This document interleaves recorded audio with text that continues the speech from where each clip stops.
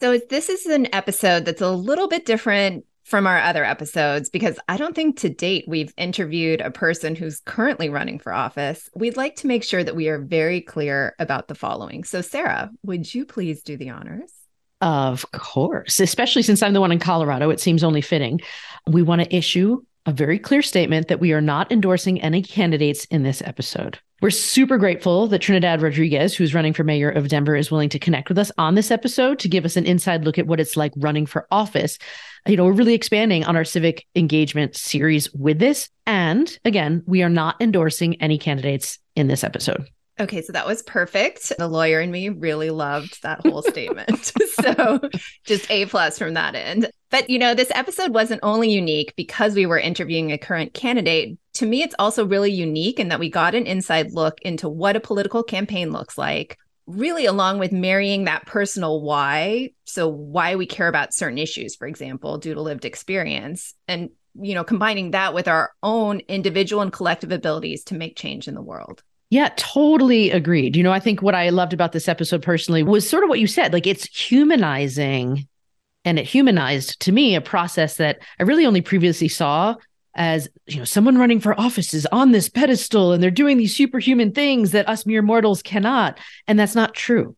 Any one of us with enough experience, support, drive, internal strength, and vision, like we can all run for office. The people doing this work for the rest of us are human beings who have made this commitment to make change. And so I think as you listen, I hope you find your own takeaway, not just about running for civic office, but about the power, regardless of whether you do that or not, that you actually do have to make change and shape your own communities on a daily basis. Welcome to the Dear White Women podcast, the show that helps white women use their privilege to uproot systemic racism without centering themselves in the process. We are your Japanese and white biracial hosts, Sarah and me, Sasha. Would you please introduce yourself for our listeners? Yeah, I'm Trinidad Rodriguez, and I'm actually a candidate for mayor of Denver, one of 17 who are running for the office right now. A little bit about my background. I was born and raised in West Denver, which for those who don't know Denver very well is a neighborhood that's rich in love, but money was a little tight. And, my mom and I experienced speed bumps along the way, but this city really helped us through the tough times. And so that's why when I started my career 25 years ago, I really got involved in giving to our community, supporting organizations actually that had supported me, whether through my work in finance or actually did that consistently the last 25 years in a few central areas, which happen to be areas where our city has a lot of need right now, like affordability and economic opportunity, homelessness, and education, healthcare. I'm not done fighting for Denver, and I've got a vision for our city that I'm working to share and to build a city where every Denverite, regardless of the neighborhood they're in, can achieve their version of success. Well, thank you for that. And I'm super excited to learn more because I'm not in Denver. I'm in the Bay Area. So what I know about Denver, I largely know from Sarah. I want to set this conversation in sort of the broader context of what we've been doing on the podcast recently, because we've been focused on an arc on the podcast to really bring people into this mysterious, and I'm using heavy air quotes here, world of civic engagement, right? Because you maybe took civics if you were lucky in middle or high school. Maybe. And there's a lot of adults who are kind of like, civics what? So we've looked at sort of civics 101 to break down terms, from the federal level to the local level, and really discuss the ways that everyday citizens can get involved at each of those levels.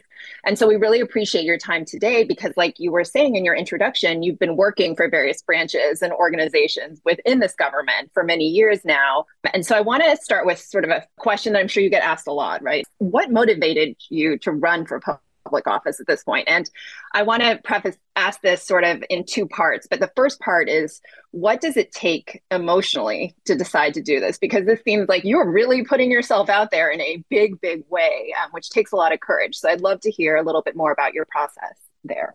Yeah, it's a really important question, and it's where everyone should frankly start, their journey in terms of exploring their interests in civic participation and civic engagement. And for me, it started with really seeing this city hit these challenges. While I do not diminish at all the strife and challenge that people experience as a result of these challenges, it just is very motivating to me to think about and work through how we turn adversity into opportunity.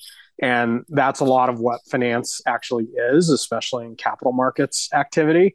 So it's just a kind of a problem solving part of my mind. I saw our downtown Denver in the 80s actually fail completely. We had this explosion of commercial real estate development, and we had the fall off and decline of the oil and gas sector in Denver. And it made downtown Denver a ghost town with brand new, 50-story towers. And I remember being a kid running around those sort of empty streets, and it was a good place if you were mischievous, but it wasn't, the place most people would want to hang out. So I actually reflected on that experience quite a bit, especially in the midst of the pandemic, when we saw our urban centers, our urban cores kind of clear out with work from home. So one of the first things I did in my civic life was I volunteered for an organization. We have a 700-member business organization, 700 businesses, called the Downtown Denver Partnership. And I got on the board there and ended up chairing it in 2019, 2020, when our downtowns were fundamentally changing. That experience sort of came back again and really motivated me to think about what I could do for our downtown, especially as somebody who's been on the challenging side of these dynamics, whether it's mental health struggles or, violence or whatever else, and really be the kind of person who can talk about designing systems that take those human elements into account a little more. And, but in terms of like how you go about really thinking about this and deciding whether to do it, for me, at least, it was, you start with your friends and your family and you kind of ask them, like, be honest. Do I have the right kind of personality? Do I have some skills? What do you think? How do you think I'll play? But also asking them about, what kinds of things you'll need. They know you from your tough times. And so they'll shoot straight about like, okay, you need to have this in place and that in place to make sure you weather the stress and everything else that you go through, and make it a productive experience at the end.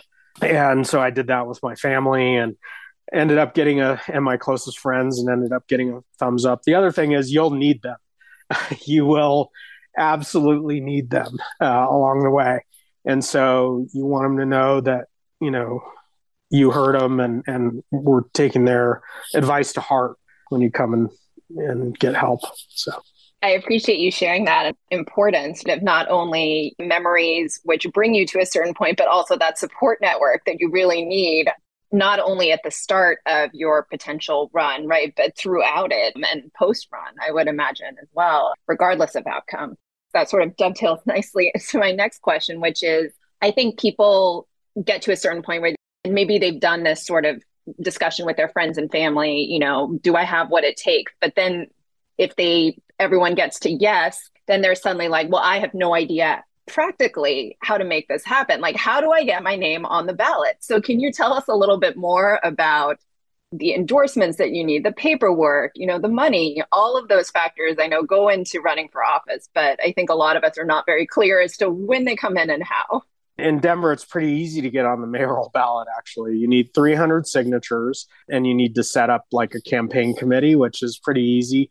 I would say that, more than anything, it's really about how you're going to position yourself for the duration, because it's a many month proposition. And so starting out with a vision that's informed by experts, not necessarily you have to do everything exactly they say, but just, having a sense of reality about what's involved in charting the path and, kind of understanding the big three sort of ingredients in the successful campaign: money, messaging, and, having a kind of a personality that resonates, and a strategy that resonates. So it's really fun to, think about that and map that out, especially for someone like me who, a lot of the kind of political experts who are friends said, there's a path for you to win.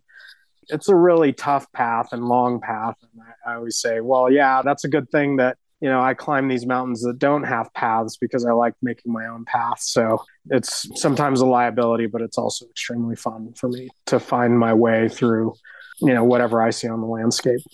That's cool to be able to craft your own path. And I really appreciate your focus on the vision, because I think in one of our recent episodes that Misasha and I did on this civics, I don't know if it was 103, but the local level, and we talked about the incredible budget and the influence the strong mayor form of government has for some of these big cities. To dive into something that you've touched on a couple of times, I would like to think about what you called like that human element of that experience that you've had. The thing that a lot of cities are grappling with across the country is this idea of, what sort of safety measures is the government obligated to provide for its citizens? How do we house people? So I was wondering if you could talk to us first, like about what it was like growing up living in Denver Housing Authority. Like, what was your day-to-day like? How did it feel at that time? And now looking back on it. Yeah, it's, all that has fed so much into how I think about what our city needs today, like we were talking about. And I think, so I appreciate that question and the chance to expand a little bit.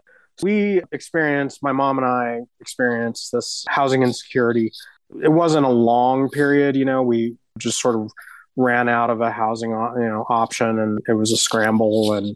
But I always grew up near low-income housing communities, and had cousins and friends who were in low-income housing. And I think one of the things I reflect on most is that I'm a sixth generation Coloradan, yet even in the sixth generation, we have people who are experiencing housing insecurity. That to me suggests that there are a lot of things that haven't been quite designed right, because there are resources and there are efforts to help people consistently. And if we still have these like persistent negative outcomes, my grandparents didn't live in public housing, so it's not like generational poverty, but the idea that you could still have that kind of dislocation in someone's life was really a big deal. And I saw sort of a similar path in my education, like when I was a kid. So I moved schools and, I was diagnosed with learning differences, and thankfully, having a mom, like first stroke of luck was getting the mom I got, because she really advocated for me and then found the right place for me, which was a kind of a golden ticket, which was a private school across town in Denver. And I made this daily trip from, West Denver, the lowest income neighborhood in Denver, to, I went to school with billionaires' kids, and, that has certainly fed into a lot of who I am today. Being as comfortable in, a urban, park in the center of the city as I am in a boardroom in Manhattan, as I am in the Raggeds Wilderness area in the backcountry, all alone. So, just being able to sort of feel really comfortable and at home in all these places. How else has that experience in your childhood shape, for example, your approach to being commissioner of the Denver Housing Authority, for a long time? I think it's really bridging the divide between the very important observations that people who are getting served and what people need versus what all the, budgeters and planners and policy people are thinking. You can have these groups sitting in the same room for weeks and not actually be talking about the same topic, even though they're talking the whole time. I remember, we were in one of our planning meetings at the Denver Housing Authority, we were talking about, let's have our program designed so that everybody gets out of our housing as soon as possible. We give them a leg up, and then people move on. And then we make a unit available. We don't have to build another unit. There's a vacant unit to help someone else. And I remember listening to one of my fellow commissioners, and when basically she said, when you come in to Denver Housing Authority, a lot of times you have a lot of trauma you've been through, and it takes quite a while to heal. And we don't always have many resources for that, or we don't have any, frankly. So yeah, it is a generous thing to get a unit, but it's not everything. For some families it is. For me and my mom, it turned out to be okay. But for my fellow resident commissioner by requirement. So then going back to the planner and kind of real estate side and saying, hey, how do we rethink this a little bit and use that input as we design our financial and operating model? What I'm hearing you say is that I think the science of behavior sort of backs this up, is that we tend to be in our own silos, right? Like we're around people who are like us. And it's sometimes we make assumptions about what other groups of people might need based on our own experiences, but that's not necessarily the best solution. It's often better to ask the folks who are impacted, what do you need? What do we all say to those who are uncomfortable with the number of unhoused folks in the city who are perhaps living in tents on the sidewalks or in other towns or in other parts of the city, right? Because I think there are people who are like, well, they shouldn't be there, but they look at the problem without the solution. How do we help shift their eyes or their values to understand a different aspect to this? Yeah, huge observation. I don't know that we change people's values. Obviously, I think a lot of values guide us to where we're going to plug into the challenge. So you've got people who are fixated on the addiction. You have people who are fixated on, some other aspect of like not necessarily of the problem overall, but the sequence of events that happen in someone's life that, where everything can fall apart. I've always thought, wow, I have personally experienced stress where I could sort of see myself not being far from, that experience myself. And I feel very fortunate and grateful for the life I have. But where I go to more than anything is connecting more to ourselves, and then we'll have more of a connection to others. And that takes a lot of self-criticism. It takes a lot of self-evaluation. And that is humbling. And it, I think, helps us see what the reality of the challenges that others are facing, walking a mile in someone's shoes. What I hear you say is really that focus on empathy, right? And the ability to connect with others. And also that sort of self-interrogation piece that Sarah and I spend a lot of time talking about in the podcast as well. But that is so crucial in order to understand who we are before we can go out into the world and really see how we can change things. And so I want to ask you a question about sort of individual impact. We've realized that there are a lot of areas that are lacking out there when it comes to civic engagement, and people focus on, the presidential election every 4 years, and people forget that there are a whole host of things that make communities run very locally, right? Which impact some of us in much more direct ways. And so I'm curious if you could encourage, our listeners who are listening to this right now to do just one thing to make a difference in our greater community, regardless of where they live, because, in Denver or in this greater, whatever country our listeners are in, what would that be for you? What areas do you think folks can really speak up or get more involved in? Yeah, I think, can we agree that there's one assumption involved that precedes the question, which is that the person voted? Can we? Yes. Is that fair? Yes. Okay. Well, let's start there. All right. Then, because I think that actually ties to the biggest challenges that I observe in the functioning of our civic systems. I think our civic systems relied on that minimum obligation of voting together with another minimum obligation of following up on your vote. And that it means watching what happens in the whatever body or office that you elected to, and what the delivery is, what the outcomes are, that were promised versus, what actually happens. And, go to a forum, like a candidate, forum once in a while and really see, is it all lining up? Does it make sense? I mean, people will sniff out problems really, really quickly. In particular, unauthenticity or inauthenticity, because that's like so much of our bearing is like, we want to be able to trust whoever we elect. We're never going to get the kind of substance that we're looking for in elections, because actually modern campaigns work really hard to avoid any substance, and as a key strategy to winning.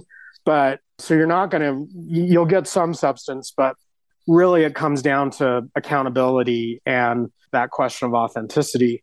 And the more we keep raising that bar by following up with our vote and plugging in afterwards, I think that's when we start to see actually some real moving of the needle on the kinds of candidates and people who run for office and get elected and really help move our society forward.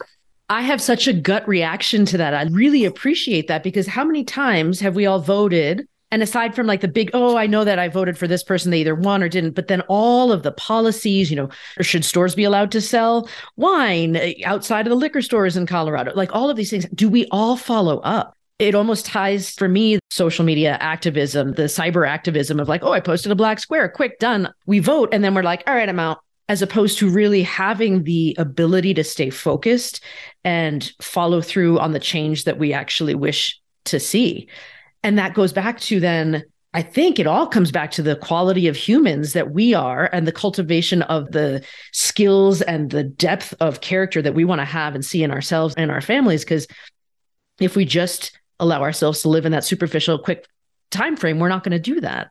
Like when we're thinking about people who can choose to like develop their sense of self, reflect, do the painful work of digging out that trauma or examining what values we hold versus people who are privileged by the systems, by the generations that have come before them, who can sort of ride and coast without ever having to question those things about themselves. Gosh, it makes me think like we can't change certain people. So what are the levers in the system that we need to change to give more people that ability to live a more fulfilled life and have those values that we need to positively ratchet up the system?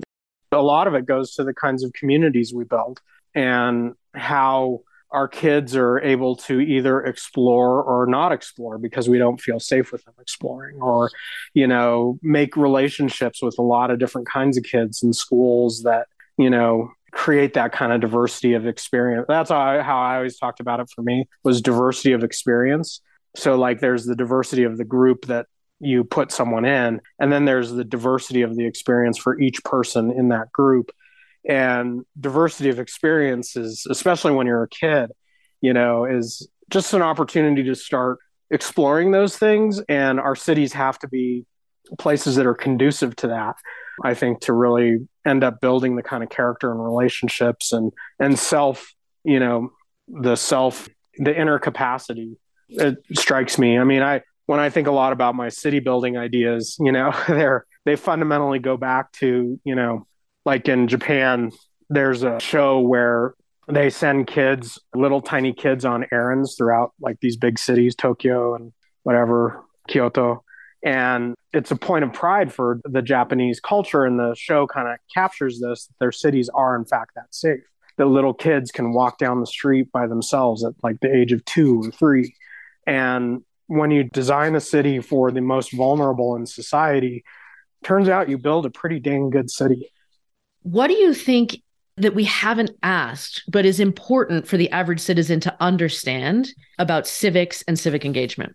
Mm-hmm. I guess the question is, what's the most underappreciated or inobvious thing that you think is important to this whole, you know, process and structure working out? And for me, that's, you know, the media, having a rich and diverse and alternative and mainstream media, and that we consume little bits of all of it. And it's important to also have like I have a really specific recommendation is like, choose your, you know, whatever your interests are in the world, you know, shop around a little bit, find your main source that you're going to read every day, 2 sources you're going to read every day. You don't have to read them cover to cover, or, you know, just like pick up a few pieces out of, but then also keep driving yourself to scan for more, you know, check the accountability and performance of your sources, because bias in media is just a reality. And the sooner we accept that and just say, well, we just have to empower ourselves and train ourselves to figure out when the system is being abused, then we're not so, you know, we're just much more powerful. And so media and media health and media consumption is like, all that is huge for me. Yeah, I think that's a great point. And especially some of the headlines we're seeing coming out about media integrity of late. I think that's an important thing to check your sources too. And I know you phrase this in a more positive, uplifting way, like we can become stronger. But what do you think happens? Because we hear a lot, oh, people are busy, we don't have time to engage. What might happen if people choose not to engage in this, to ignore the media, to not really be paying attention to elections and policies? We'll be, you know, working 24/7 robots. I mean, if we don't pay attention to the society we build, someone else who has a lot of interests in sort of extracting our production or whatever it is, will definitely design the society they want to see. And so it's, you know, part of actually, you know, holding the line on having some time. So, you know, I think it's important. And, you know, I think this is coming up more and more, is like, how does it help you be even a better employee? Or, you know, how does it help you be a better parent when you're sharing time looking at world events together? And, you know, it doesn't have to happen dedicated on its own. It can be a tool for, you know, other advancement. And so, yeah, I think it's but it's essential to building the world we want. Thank you. Yeah, I hope so too. Is there anything else we didn't ask you that you think you want to talk about a little bit more? I mean, so as you've delved into civics, I mean, just what sense do you get from kind of generational attitudes about civics? And, you alluded to, we took it when we were kids or whatever, or may have. I mean, especially when you look at Gen Z and, Greta Thunberg and, these kids, fighting gun violence in their schools and actually having an impact. I mean, as you guys have been embarking on this project, what do you see on the horizon? Hope, despair, a little bit of both?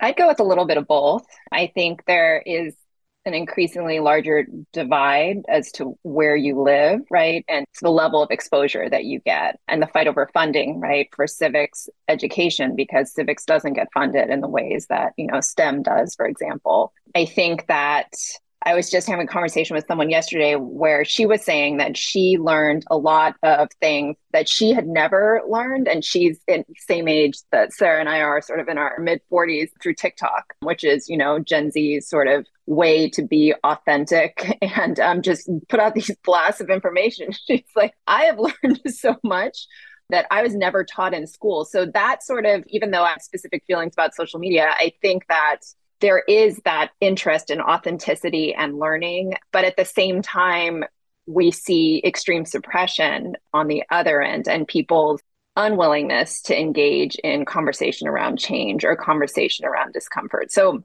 I feel both, I think. I feel like the more that we can have conversations like these, right, which highlight the practicality of how to think about this, right, and the more that we can think about, to your point about media sources, right, how we can think critically about the future, how we can encourage our children to think critically and not give that up when they become adults. And just, Sarah knows that my favorite question is why, right? Why is something like this? Why do I feel this way about this? And my least favorite answer is because it's always been this way. Because I think that when you get that answer, that's when you need to ask, about 50 more questions of that one thing. And I hope that we can continue to teach this, right? And that we can continue, if not for our generation, then those generations that are coming up. But I do think there is this divide. And unless we do something about the divide just gets bigger and bigger. Yeah, I think there are, certainly now living in Denver, there's certainly groups of people that I think can get away with having no idea how other people live. And they are so caught up in their own lives because everybody is busy, still trying to do their own best and provide for their own selves and family, that they sort of go, well, I don't have time. What's in it for me? Why should I care? Like, I'm working hard as it is. How can I take this on? And I think that's the perpetual fight that we see, is how do we make this work relevant? How do we share with people that you are impacted by these same systems that are hurting our most vulnerable? You just don't see it yet. You've just listened to the Dear White Women podcast with your hosts, Sarah and me, Sasha. Yes, we're on social media. And yes, you can hire us to do talks about our book. But the biggest thing, don't forget to sign up for our newsletter to receive our free materials. Head over to dearwhitewomen.com to get on the list.